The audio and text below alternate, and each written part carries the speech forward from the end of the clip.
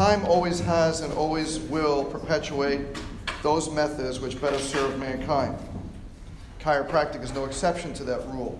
Our illustrious father placed his chiropractic trust in our keeping to keep it pure and not sullied or defamed. We pass it on to you unstained to protect, as he would also have you do. As he passed on, so will we. We admonish you to keep this principle and practice unadulterated and unmixed. Humanity needed then what he gave us. You need now what we give you. Out there in those great open spaces are multitudes seeking what you possess. The burdens are heavy, the responsibilities are many, and obligations are providential. But the satisfaction of traveling the populated highways and byways, relieving suffering, prolonging lives, adding millions of years to millions of suffering people, will bring forth satisfactions and glories with greater blessings than you can think. Time is of the essence. May God flow from above down his bounteous strengths, courages, and understandings to carry on. And may your innates receive and act on the free flow of wisdom from above down, inside out. For you have in your possession a sacred trust. Guard it well. So those were BJ's last words when he was alive. 2 more books were written posthumously, kind of cobbled together from his talks and papers that were there. But these were his last words written while he was still alive in 1961. And when I read these words, I think about what does it mean to me to guard it well? What does it mean to me to live an above, down, inside out life? And the burdens are heavy. Responsibilities are many. It's not easy being a chiropractor, right? You've chosen a hard path. Even if your dad is a chiropractor or your mom's a chiropractor or you're going to go into some practice that's kind of set up there waiting for you, it's still not an easy life, right? I had a friend of mine that I graduated with, and his dad was a chiropractor. And his dad had a booming practice for like 50 years. And he handed his son this chiropractic practice for $1. He graduated, and the father said, for $1, I'll give you this practice. Because there had to be some kind of exchange, right? And this kid took it into the ground. And he's no longer a chiropractor. So don't think you look at your brothers and sisters and say, oh, in chiropractic, and say, oh, he's so lucky or she's so lucky because they're walking into this and that. That doesn't mean anything. It's still hard work, right? Hard work these days it's a heavy burden because chiropractic is so different. But when you make chiropractic into something so beautiful, like a family, then it is so fun. Because last night, last patients I saw before leaving the office, is a family I've been seeing. At first I started seeing the mom, who wasn't the mom then, she was just her. And then she started dating someone, and I started adjusting her fiance, and then I've adjusted her through 1, and then 2, and then 3, and then 4 pregnancies. Right? So last night, last patients I'm adjusting is this beautiful family with husband and a wife and 4 beautiful kids. And she says, we're going to Disney today. We're going to Disney tomorrow. And we have to get adjusted before we go to Disney. We had to make sure. So even though I am not done packing and I still have a bazillion things to do, we had to get here. Right? And that's what we're talking about, of guarding it well. Right, is they got it, right? And to me, the measure of success is not in finances and big cars and big houses and stuff. That's not the measure of success. The measure of success is how many patients got it. Right? How many people really understand chiropractic? How many people are you really teaching what chiropractic is? Because it's very easy to do a mechanical motion on someone, but it's not really easy to get them so involved and make like people move. And I have a young lady. She's moving to California, and she comes in and she said, "Guess what? I just found out that my husband got transferred. We're moving to California. I found this out yesterday. I need a chiropractor." Right? It's the first thing on their brains is, "I need a chiropractor. Find me a chiropractor." I have a lot of patients who graduated this year, and some are going to UGA, some are going out of state, whatever. I got to keep on chiropractic. Do you know a chiropractor near UGA? Do you know a chiropractor near Auburn? Do you know a chiropractor near Alabama? Yes, yes, yes. Right? And I become a referral machine.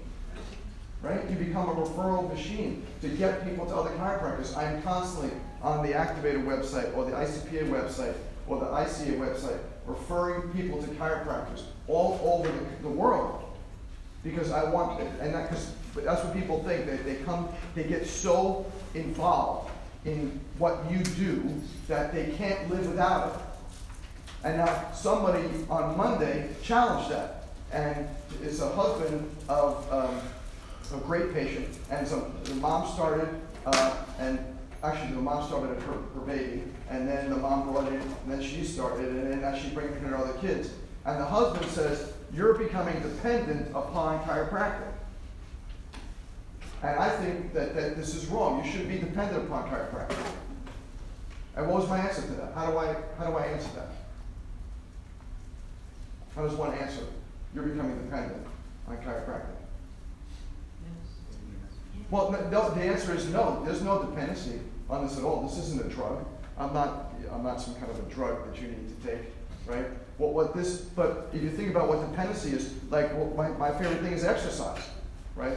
So let's say you exercise and you get in super good shape, and you got six-pack abs and triceps of steel and all this great stuff, right? And you look great. Do you say, that's it, I'm done?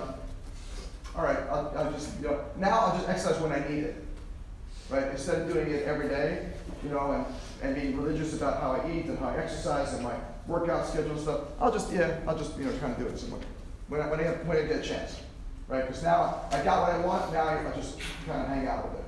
That's not how you do it, right? Once you achieve this great, body that you've worked for, and you have etched legs and etched arms and stuff, and your chest is perfect and everything, abs, and once you have all this great stuff, you don't just say that's it, right? You keep it up to make sure that your body stays the way you want it to, right? And that's not being dependent, right?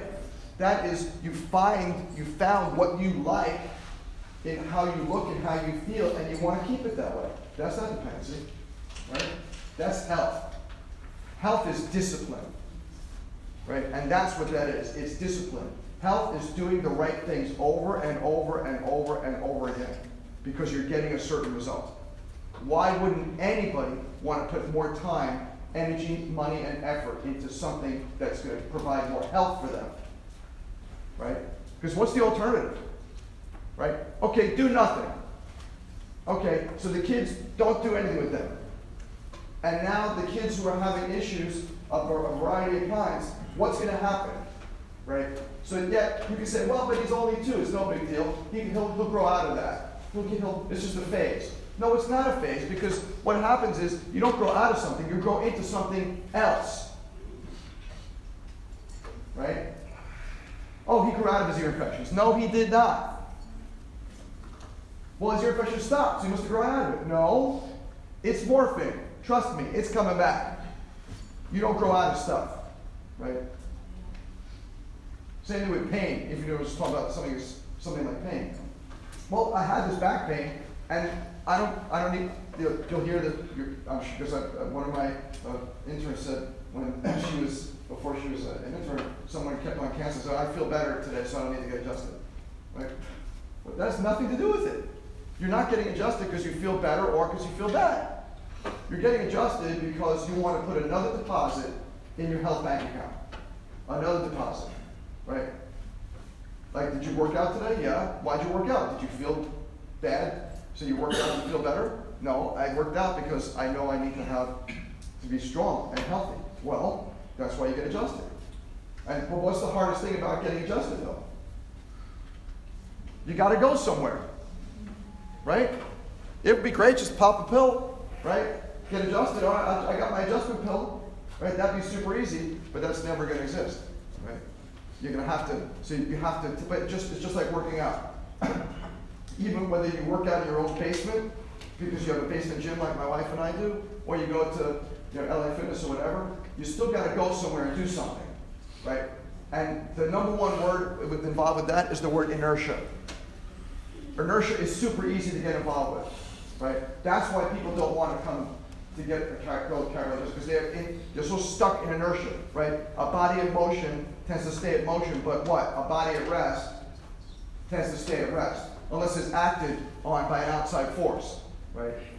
So when people grab it and they get it, it's because they broke their inertia. But guess what? The people who are in inertia, what are they going to say? They're like, I am in inertia. They're not going to say that, but I'm in inertia. I don't want you in motion. That's what's happening. That's the push me, pull you kind of thing you see in relationships where one partner says, why the hell are you getting adjusted? What a waste of time, right? You got to go there every week. Wow. Like every week you got to go and do something healthy for yourself. And that's what they're thinking, because they're in inertia, right? But once they get it, they realize that it's much easier for a body in motion to stay in motion. But you have to break that inertia, and that's your job.